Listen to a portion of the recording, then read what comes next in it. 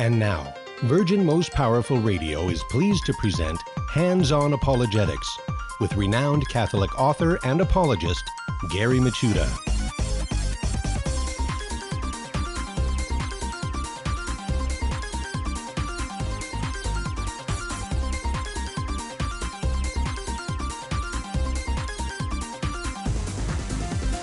And welcome, everybody, to Hands-On Apologetics. You have entered into Virgin Most Powerful's Apologetics Dojo. It's great to be with you today. Man, it's already Wednesday. The week is just flying.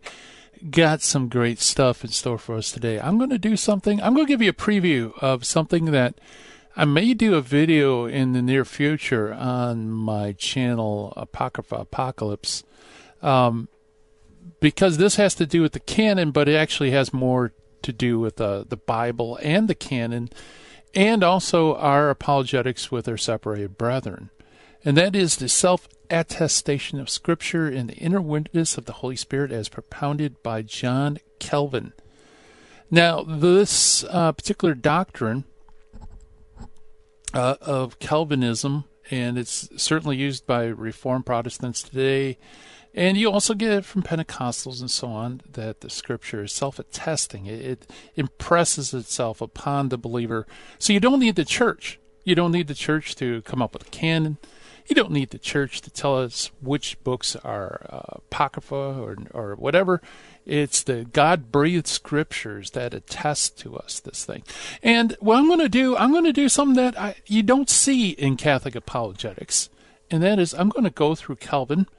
I'm going to show where we agree and where we disagree and why we agree and disagree.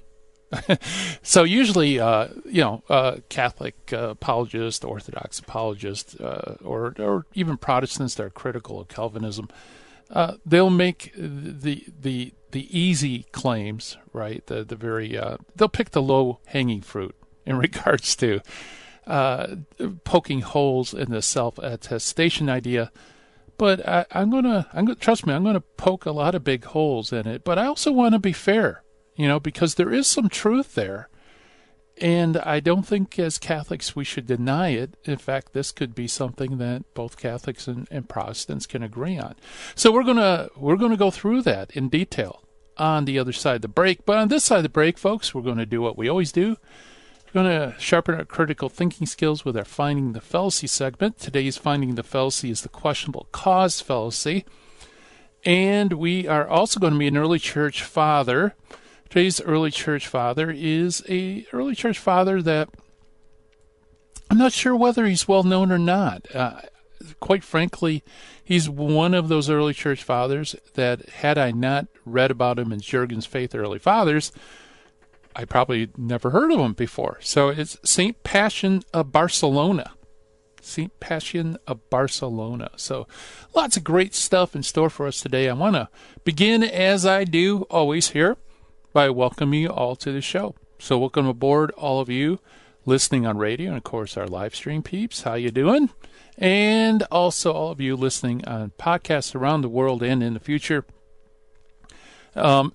Either through our handy-dandy phone app or through our flagship website, which is virginmostpowerfulradio.org. And, guys, every single broadcast, I always point this out because I think this is a very important tool that you can use for your apologetics, is virginmostpowerfulradio.org. Because all our shows are archived up there, along with all the other shows Virgin Most Powerful produces. So if you're listening to my show or one of the other shows, and you want to, maybe you missed a detail, maybe you want to jot down some notes, or maybe you want to share it with your friends, this is a great opportunity for you. Just go to virginmostpowerfulradio.org, click on the show, and boom, you got them all right there. You could do all that stuff. You could download it, you share it with friends, do all sorts of things with it.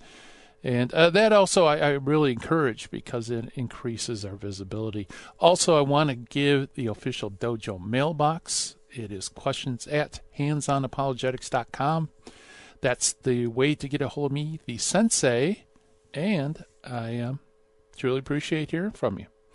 So, folks, just as by way of reminder, We did have a power failure here in the Midwest Command Center last week for a few days, which has put me way behind on everything. So if you do send me an email and you don't get a quick response, give me some time, and if I don't, please resend it, because trust me, I am hopping over here trying to get back up to speed on all the different projects, and you never know. I mean, actually, I got a chance to see the damage, and it looks like a temporary fix.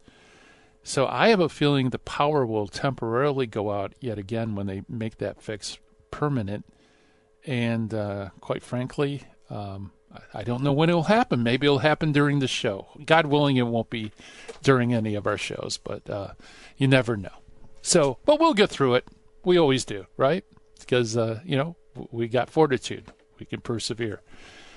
All right, so let's go to our Finding the Fallacy for today, which is the questionable cause fallacy.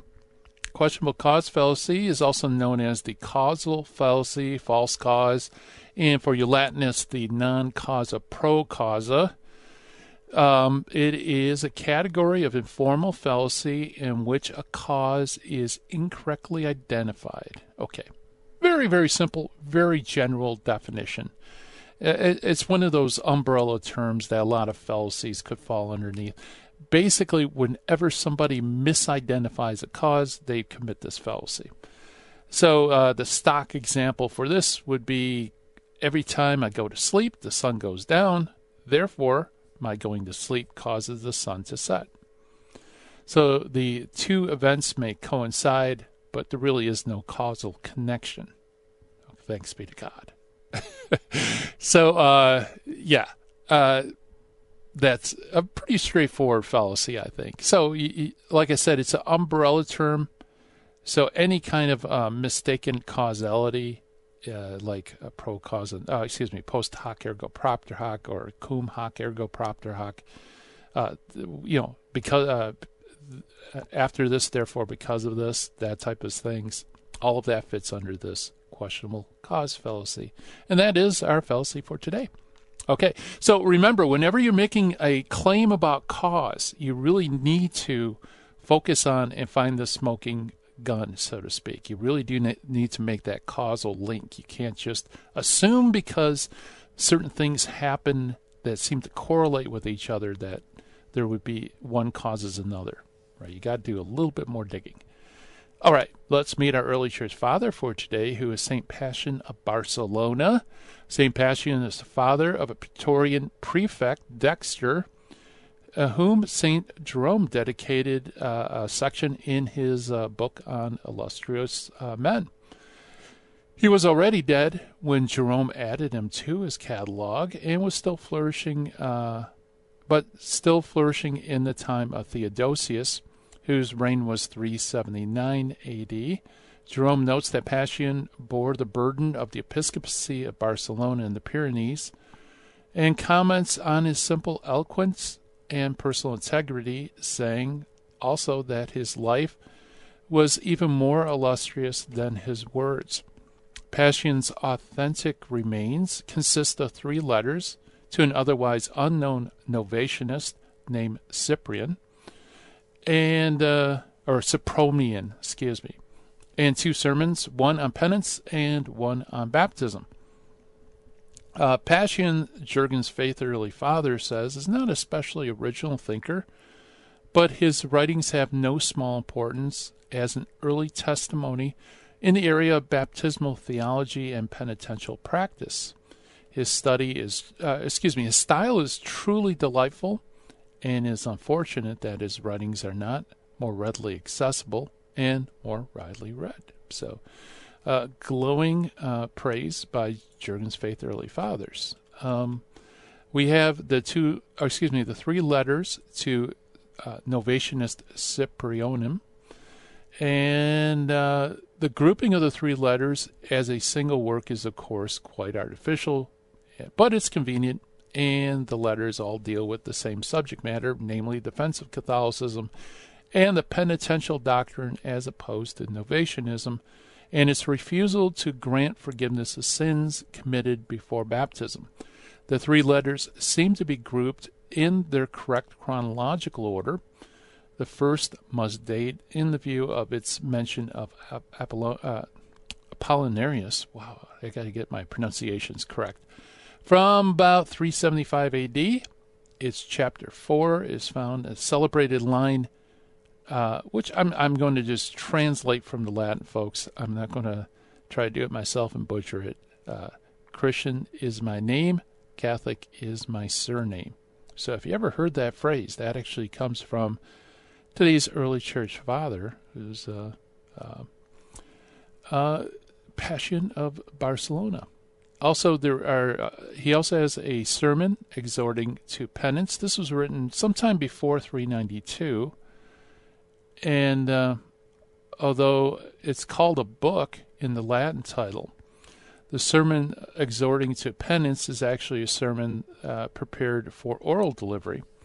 Pacian shows in this work, as well as the other now extant sermon, one on baptism, that he has very fine oratory style and a good pastoral sense. So, so lots of good things. That's one of the reasons why I love going through Jurgen's Faith Early Fathers, is you get this little background and a little bit of an assessment as to the charm of particular works. So if you're looking for something to read, now you have an early church father you can read, especially if you want to know about baptism or penance. Just go to today's early church father, was St. Pacian of Barcelona. All right, here's the music coming up on the other side of the break. It's going to be the Sensei doing a deep dive. We're going to look at John Calvin's teaching on the self-attestation and inner witness of the Holy Spirit through Scripture. Stay tuned.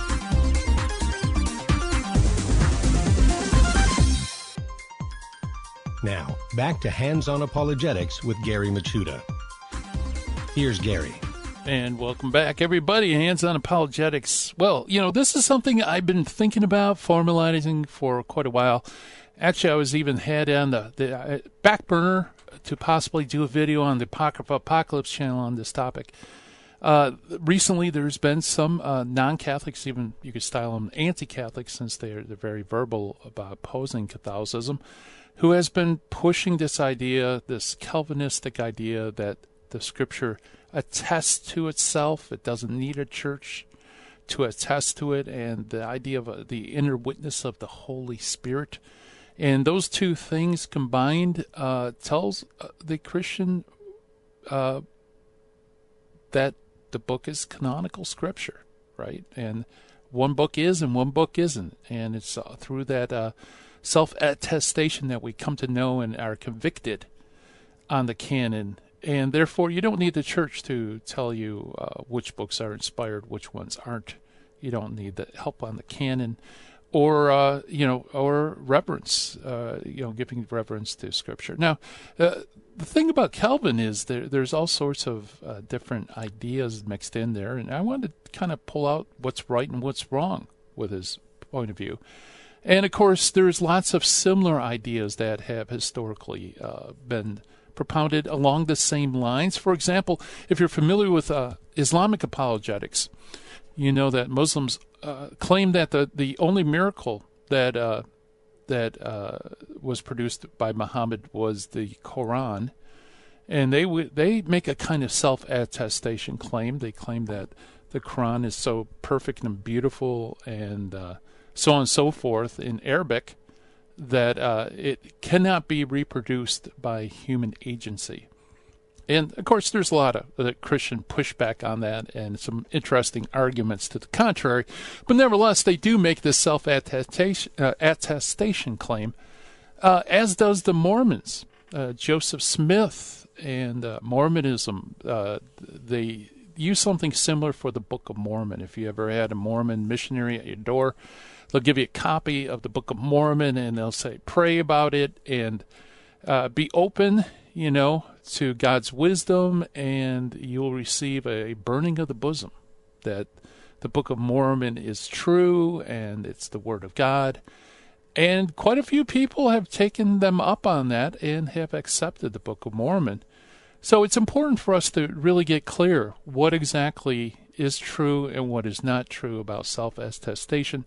And like I said, we're going to be focusing specifically on what John Calvin taught. Now, John Calvin was a later Protestant reformer. He wrote a book called The Institutes of the Christian Religion, and that's really his main theological work. And in that book, Book 1, Chapter 7, he addresses this self-attestation idea. So I want to talk about it. It's interesting, and I think we can use a lot of we can get a better perspective on Protestantism as a whole by doing so. So let's read John Calvin's Institutes, Chapter 7, Section 1. Excuse me. A most pernicious error has generally prevailed, this, that Scripture is of importance only so far as conceded to it by the suffrage of the Church, as if the eternal and inviolable truth of God could depend on the will of men.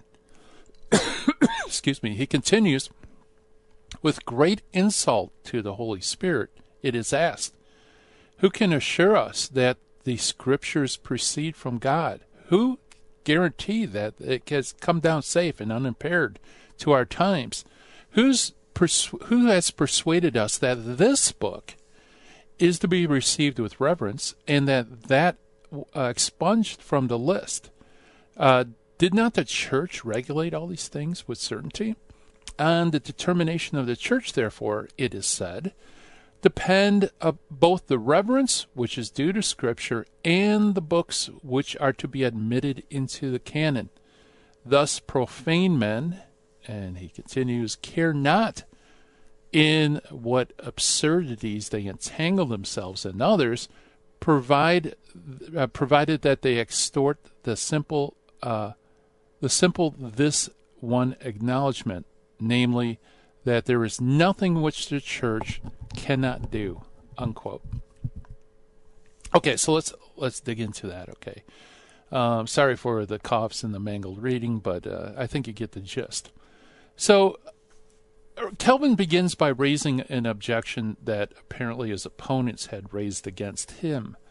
And the objector raises the claim that the transmission of Scripture and the canon of Scripture, that is, namely, which books belong in the Bible, which ones don't, is due to the determination of the Church to the effect that there is nothing which the Church cannot do. So what's true about that, what's not? Well, the objector is correct that, yes, the transmission of Scripture is due to the Church. And I think pretty much everybody would admit that as well, even Calvinists.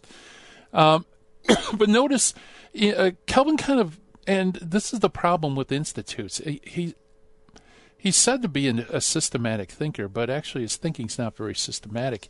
He pairs the reverence due to Scripture with the canon. And those are really two different questions. Because why do we revere Scripture and how do we know which books belong in Scripture are two different things, right? The reverence due to Scripture is because of its divine authorship. It's inspired, and our knowledge of what constitutes Scripture comes from the Church. So the Church doesn't make books inspired. They already are inspired.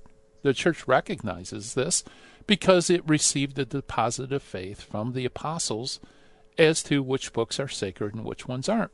Okay, so two different things, two different lines of inquiry. But Calvin blurs this, and he keeps reintroducing various things that kind of sort of fit together, but he doesn't really make a lot of necessary distinctions. Now, another thing to notice is the whole idea of the self-attestation is really in reaction to an academic idea that was bandied about in the academy at his time, and actually a lot of church leaders kind of glommed onto this belief that the Church is somehow over Scripture, and that the Scripture's authority comes from the subsequent approval of it by the Church. So this is called the subsequent approval theory, right? So in other words, what makes Scripture Scripture is the fact that the Church had subsequently affirmed it, okay? And so this subsequent approval theory was alive and well in academia back in the 1500s. And, it probably came from secular law or church law, right? Because sometimes like a notarized document would have standing in a law court. So, they probably, this thinking, I think, kind of fits in the line with that somehow the scriptures needs to be notarized by the church to be authoritative. And the fact that church leaders, and including bishops, clerics, actually held on to this belief is nothing new or scandalous. I mean, just think of it today, right? I mean, in biblical studies today, there's lots of theories that are propounded, like the documentary hypothesis, where you have J, E, D, and P sources in the Old Testament. Whether or not it's true or not, that is what the standard teaching is in academia. Same thing with Markian priority, things like that. And so it shouldn't be surprising that people in the church, even in high offices, would hold on to what the academy thinks is true, right? So same thing today, same thing back in the 1500s, right? So the subsequent approval theory was like the thing that was kind of accepted by pretty much everybody. And that's where Calvin is aiming against. Now, here's the ironic thing, folks. Oh, an important distinction before I do that. Notice that it may show up in the teaching of the church, but that's different from saying it shows up as a dogmatic teaching of the church. Okay, so teachers within the church might have propounded this, like today you have Markian priority, whatever. But that's different from saying the church actually dogmatically defines it as such, right? So like all theories, in academia, you go through and some found successful and others tend to be, found untenable. And that's what happened with the subsequent approval theory. Eventually, it was recognized that it had some serious defects and it was jettisoned. And this is the interesting thing is, Calvin was actually right on this. The subsequent approval idea is wrong. And not only that, but the church has spoken dogmatically. This is the Catholic faith, that's not where Scripture's authority comes from. It's not because it was subsequently approved by the church. If you don't believe me, check out Vatican I, 1870, in the Dogmatic Constitution Concerning the Catholic Faith, Chapter 2 on Revelation. It teaches, quote, "But the church holds these books as sacred and canonical, not because, having been put together by human industry alone, they were then approved by its authority, but because they contain revelation without error." Let me reread that.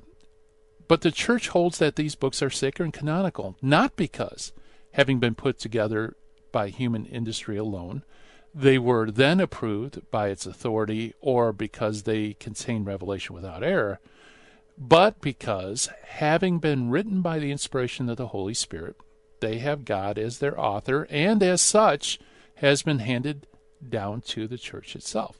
And so Vatican I says subsequent approval theory, not good. In fact, in the Biblical Commission ruling in June 18, 1915, says the Catholic dogma on the inspiration and inerrancy of the Holy Scriptures, according to which that the sacred authors assert, declares, and introduces ought to be maintained as asserted, declared, and introduced by the Holy Spirit. So this is recognized as dogma. Vatican II, Dogmatic Constitution on Divine Revelation, says, "For Holy Mother Church, relying on the belief of the apostles, holds that the books of the Old and New Testament, in their entirety and all their parts, are sacred and canonical because written under the inspiration of the Holy Spirit.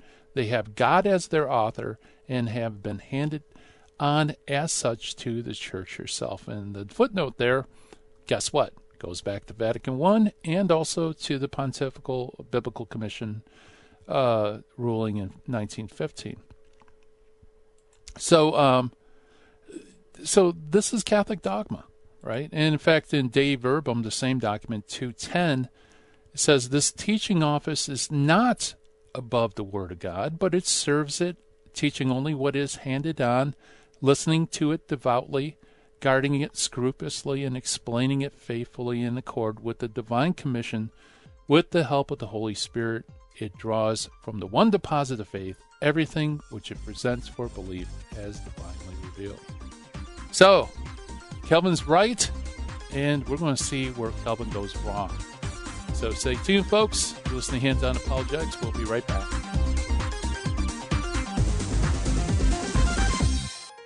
This is Jesse Romero. You're listening to Hands On Apologetics with Gary Machuda on Virgin Most Powerful Radio. And welcome back, everybody. We're looking at John Calvin and the idea that the Scripture attests to itself, and that's why you don't need the church to tell you which books are Scripture and which ones aren't. We are going through institutes and just pulling out some things and pointing out where we agree and where we disagree. So far, there is some agreement. Calvin was actually right. But notice, folks, this is interesting, that Calvin's whole position, this is true for the Reformation as a whole, was reacting to things that were propounded in the academy back in the 1500s. And the church moves on. These ideas may be bandied about, but they're not dogmatically defined or anything like that. And when they do end up within definitions, the church moves on, but the Protestants are still anchored in these arguments that took place in the 1500s. In fact, you can see videos today where Protestants who propound the self-attestation of Scripture are really just beating a straw man. It really isn't what we believe as Catholics. Okay, so continuing with Calvin, he says the ravings are admirably refuted by a single expression of the apostle. Paul testifies that the church is built on the foundations of the apostles and prophets, Ephesians 2:20. If the doctrine of the apostles and prophets is the foundation of the church, Calvin argues, the former must have had its before the latter began to exist. Nor is there any room for cavil that the church derives her first beginning from thence. It still remains doubtful what writings are to be attributed to the apostles and prophets until her judgment is interposed. In other words, what he's saying is, okay, Paul says in Ephesians 2:20 that the foundation of the church is the apostles and prophets, meaning the Old and New Testament. But if there was any doubt as to which books belong to the Old and New Testament, then the church couldn't make something more certain than it was. So if the church is certain about the Scriptures, then it had to have existed prior to the church, right, with the apostles and the Old Testament prophets. Well, the problem with this is that Calvin's interpretation of Ephesians 2:20 simply doesn't work. It's not an authentic interpretation. Why do I say that? Well, in the Middle Ages, that was a common interpretation, that when Paul mentioned the apostles and prophets, he was talking about the Old Testament prophets.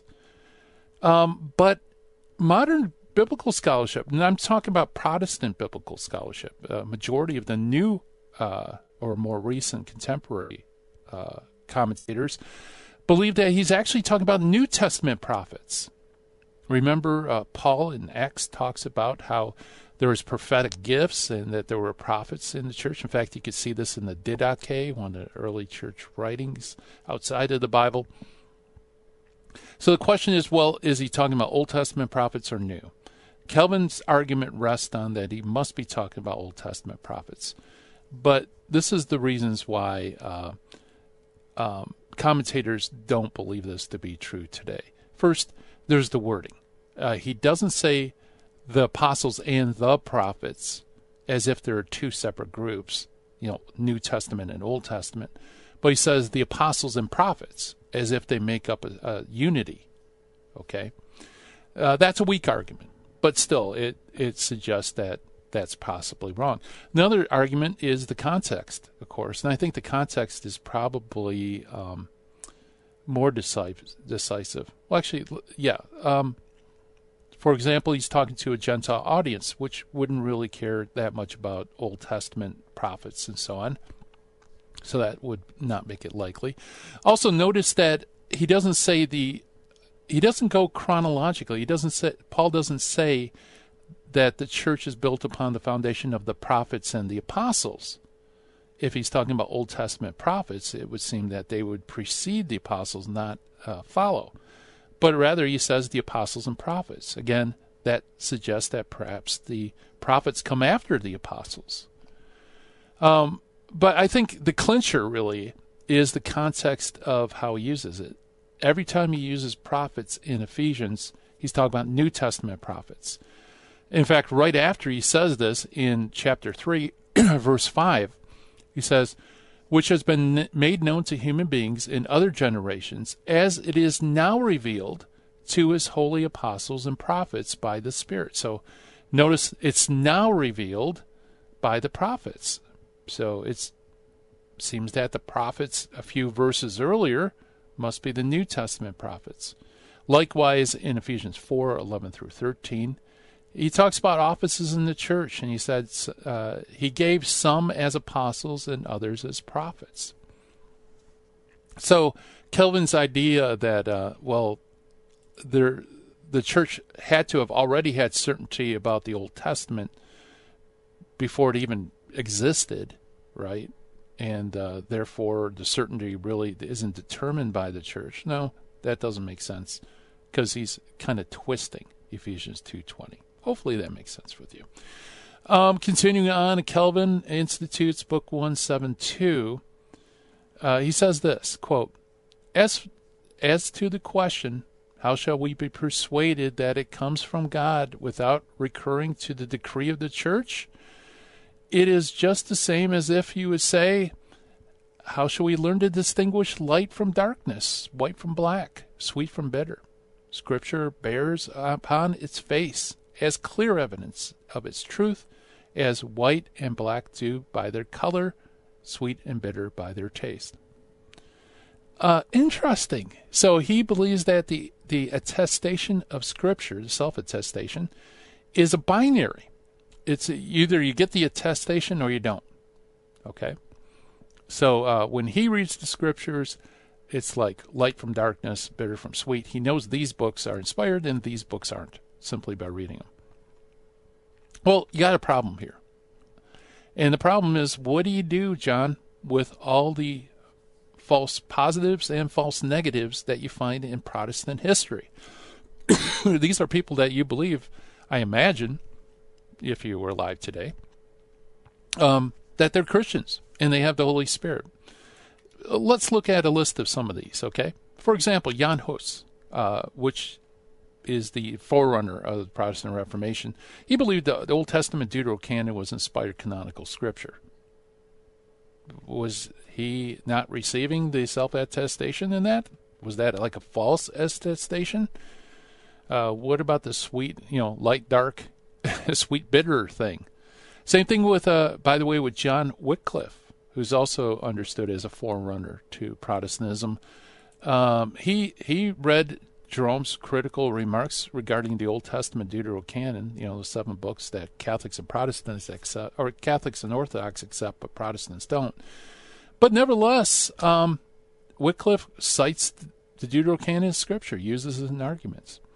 And then you have the funny thing with Luther, where between 1517 and 1519, he's using the Old Testament Deuterocanon like Sirach and Tobit and stuff like that in debates to serve as proof. So didn't he, is this like a false attestation? What's going on there? And, and also you have the problem of, he wanted to reject James and so on. And we'll talk about that. What do you do with that? Didn't he receive the testimony of the Holy Spirit? Martin Luther. Then there's Andreas Karlstadt in 1519, uses Sirach in debate. You have Philip Melanchthon in the Book of Concord, cites 2nd Maccabees and Tobit as Scripture. You have Martin Chemnitz, a Lutheran theologian, who thought that Hebrews, James, Jude, 2 Peter, and 3 John couldn't be used to confirm doctrine. Didn't he receive the attestation of these things and the Holy Spirit? And then you have Matthias Haffenreffer, who didn't believe that the same books were canonical. And then the first edition of Luther's German Bible and Gustav Adolphus's Bible in 1618. They don't list some New Testament books as being part of the New Testament canonical books. You have a 18th century Lutheran pastor, Robelin, who denied the canonicity of Revelation. Didn't he get the attestation in the Holy Spirit? Okay, well, enough about Lutherans. Zwingli said he didn't hold to Calvin's binary. He said the Deuterocanon was more diluted and feebler, and it appeared rather that the limitations of the former scriptures then written in the particular fervor of fresh spirit, unquote. In other words, he believed that the Deuterocanon of the Old Testament was inspired, but the inspiration was feebler and diluted, as opposed to the proto-canonical books. So Ulrich Zwingli, did he have the Holy Spirit?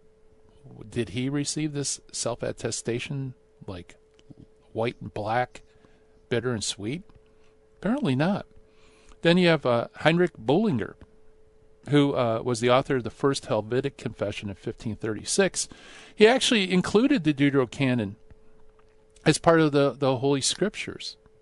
But in 1566, in the second Helvetic Confession, he now assigns them to the Apocrypha. So, and we saw that with Luther. He accepts and then he rejects. So if there is an attestation of Scripture, apparently it's not instantaneous in all in every event.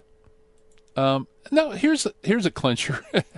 John Calvin himself believed that the book of Baruch was written by a prophet. In fact, in his commentaries on Corinthians in 1546, he says that the idea that that meat sacrificed to idols or sacrificed to demons comes from the book of Baruch 4:7, and of course the book of Baruch is part of the Old Testament Deuterocanon. You have Sebastian Castillo, who denied the inspiration of Song of Songs. Then you have John Bunyan. This is interesting. In Grace Abounding, he felt utterly desolate one day, and a verse came to his mind that gave him divine comfort. And he searched the Scriptures. He couldn't find it. Eventually, he searched the so-called Apocrypha, and lo and behold, in Sirach 2:10, he found that verse. And he says, I bless God for that word, for it was of God to me, a word that thus still at times shines in my face. Was Sirach self-attesting? Well, apparently so. More to come right after this. Stay tuned.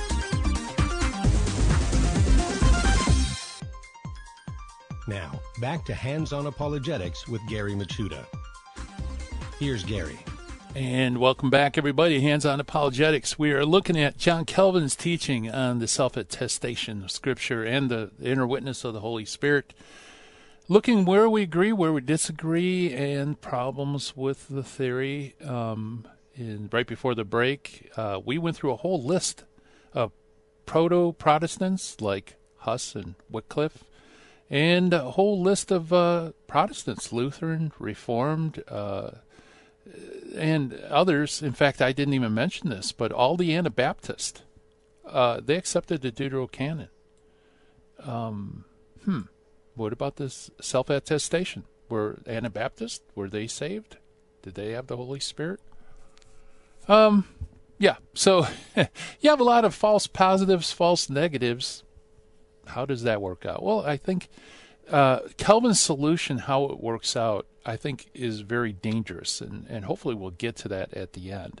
But let's continue a little bit. I want to continue with this thought. He says this is in section 5.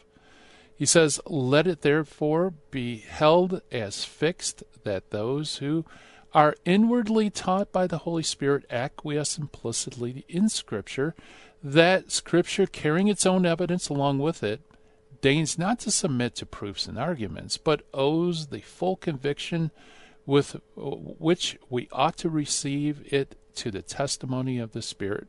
Enlightened by Him, we no longer believe, either by our own judgment or that of others, that the Scriptures are from God, but in a way superior to human judgment, feel perfectly assured as much as if we beheld a divine image visibly impressed on it, that it came to us by the instrumentality of God, I believe. And it continues, because we feel a divine energy living and breathing in it, an energy by which we are drawn and animated to obey it, willing indeed and knowingly, but more vividly and effectually than could be done by human will or knowledge. Okay, now, there's a tendency in apologetics to basically deny whatever is affirmed by people that we don't necessarily agree with. And I think this is an area where us Catholics ought to agree, at least in a qualified sense, okay? What he says about sacred scripture is true. The Word of God is effective. The Word of God transforms your life. It is different than any other books out there because it is inspired by the Holy Spirit. The Holy Spirit is breathed into Scripture, and when it's proclaimed in church, it's breathed out upon us, and it changes us. And we have a whole history of, like, the early church fathers, the desert fathers especially, where we're sanctified by diving into the Word of God. Okay. And so there you should sense a kind of sort of divine life of Scripture, right? Now, the difficulty is that, does that give us the specificity to say this particular document, I should say, is most definitely inspired by God, as light from darkness and bitter from sweet, as opposed to some other document? And it doesn't. It doesn't. And like I said, with This is, I think, affirmed by the Church and affirmed by numerous popes, the encouragement of Catholics to read the Word of God, be soaked in it prayerfully. And, so what he says is true. The problem is that truth doesn't work practically if you're going to have a group of documents and you have to determine which book is inspired and which one isn't. In fact, there's a real danger, because you may bring your own presuppositions to bear. And, when you're subjectively reading these texts, you can't discern, right? You might be reading into the text your own belief, like a Protestant would affirm only the Protestant books, or the books affirmed by, within Protestant tradition, I should say. And Catholics would affirm only the books that are affirmed in Catholic tradition. But at least we have a rational grounding for that.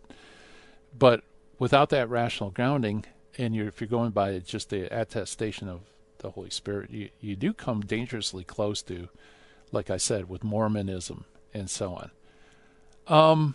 Another thing, too, is that he confuses two things. Our conviction that Scripture is true and it comes from God, from our knowledge of what is Scripture and what isn't. Okay, two different things. Now, like I said, there is a dangerous element to his teaching. And if everything I've said wasn't dangerous, Calvin continues. He says, "Such then is a conviction which asks not for reasons, such a knowledge which accords with the highest reason, namely, knowledge in which the mind rests more firmly and securely than any reasons, such, in fine, the conviction that revelation from heaven alone can produce." Then he continues, "Nay, the modest and teachable reader will find sufficient reason in the promise contained in Isaiah that all the children of the renovated church, quote, shall be taught of the Lord," unquote, quoting Isaiah 54:13. This singular privilege God bestows on his elect only, whom he separates from the rest of mankind, unquote. Okay, so, yeah, lots of problems, right? Lots of problems. First, actually, let me backtrack a little bit. I'm sorry, folks, because I am kind of jumping around. But I missed an important point before we go to this, and then we'll dissect this paragraph. But this idea of the Holy Spirit, impinging itself upon us, that we're enlivened by the reading of Scripture. All of that's true, right? But the problem is, how do you practically work that out? For example, you could read a book. Immediately you feel that it comes from God, but maybe you read it more and more and you feel, well, no, not really. I was just a momentary, being excited about reading new things. Or you might read a book, even a book from the Bible, a legitimate book, and it may not impress you as necessarily coming from God. And maybe it takes numerous readings, right? Maybe you'll get the attestation, or it will. You'll realize the profundity and the beauty of it only after reading it a dozen or so times, right? It doesn't come immediately. We already saw that.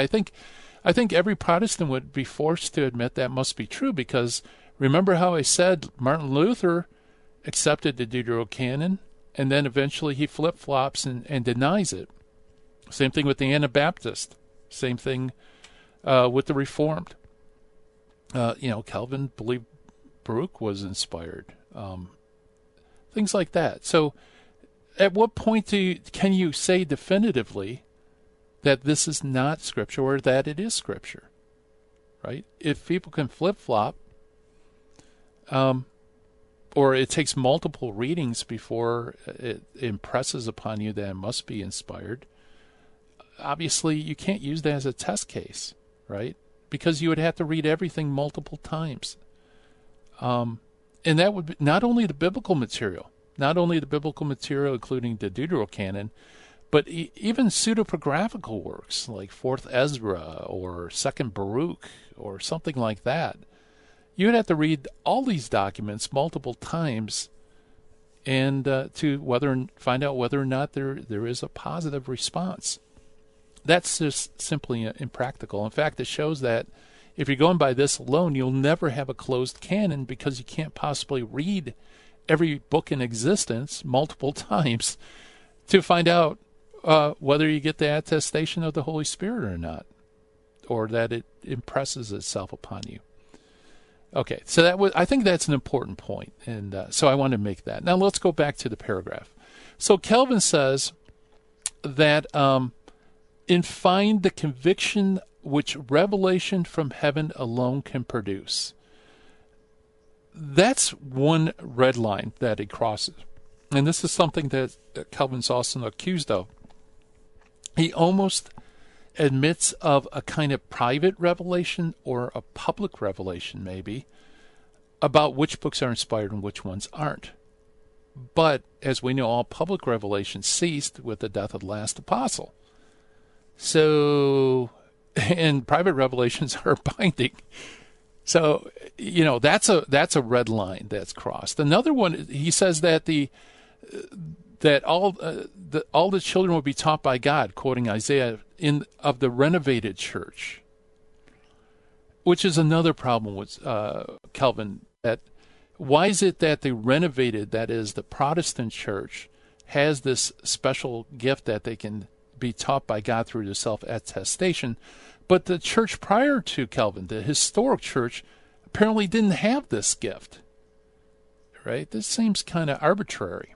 And then finally, I think the most dangerous thing of all, he says that the single privilege of God bestows on his elect alone and separates them from the rest of humanity. In other words, what about all these false positives, false negatives? Calvin's solution is, well, if you're elect, then you're right.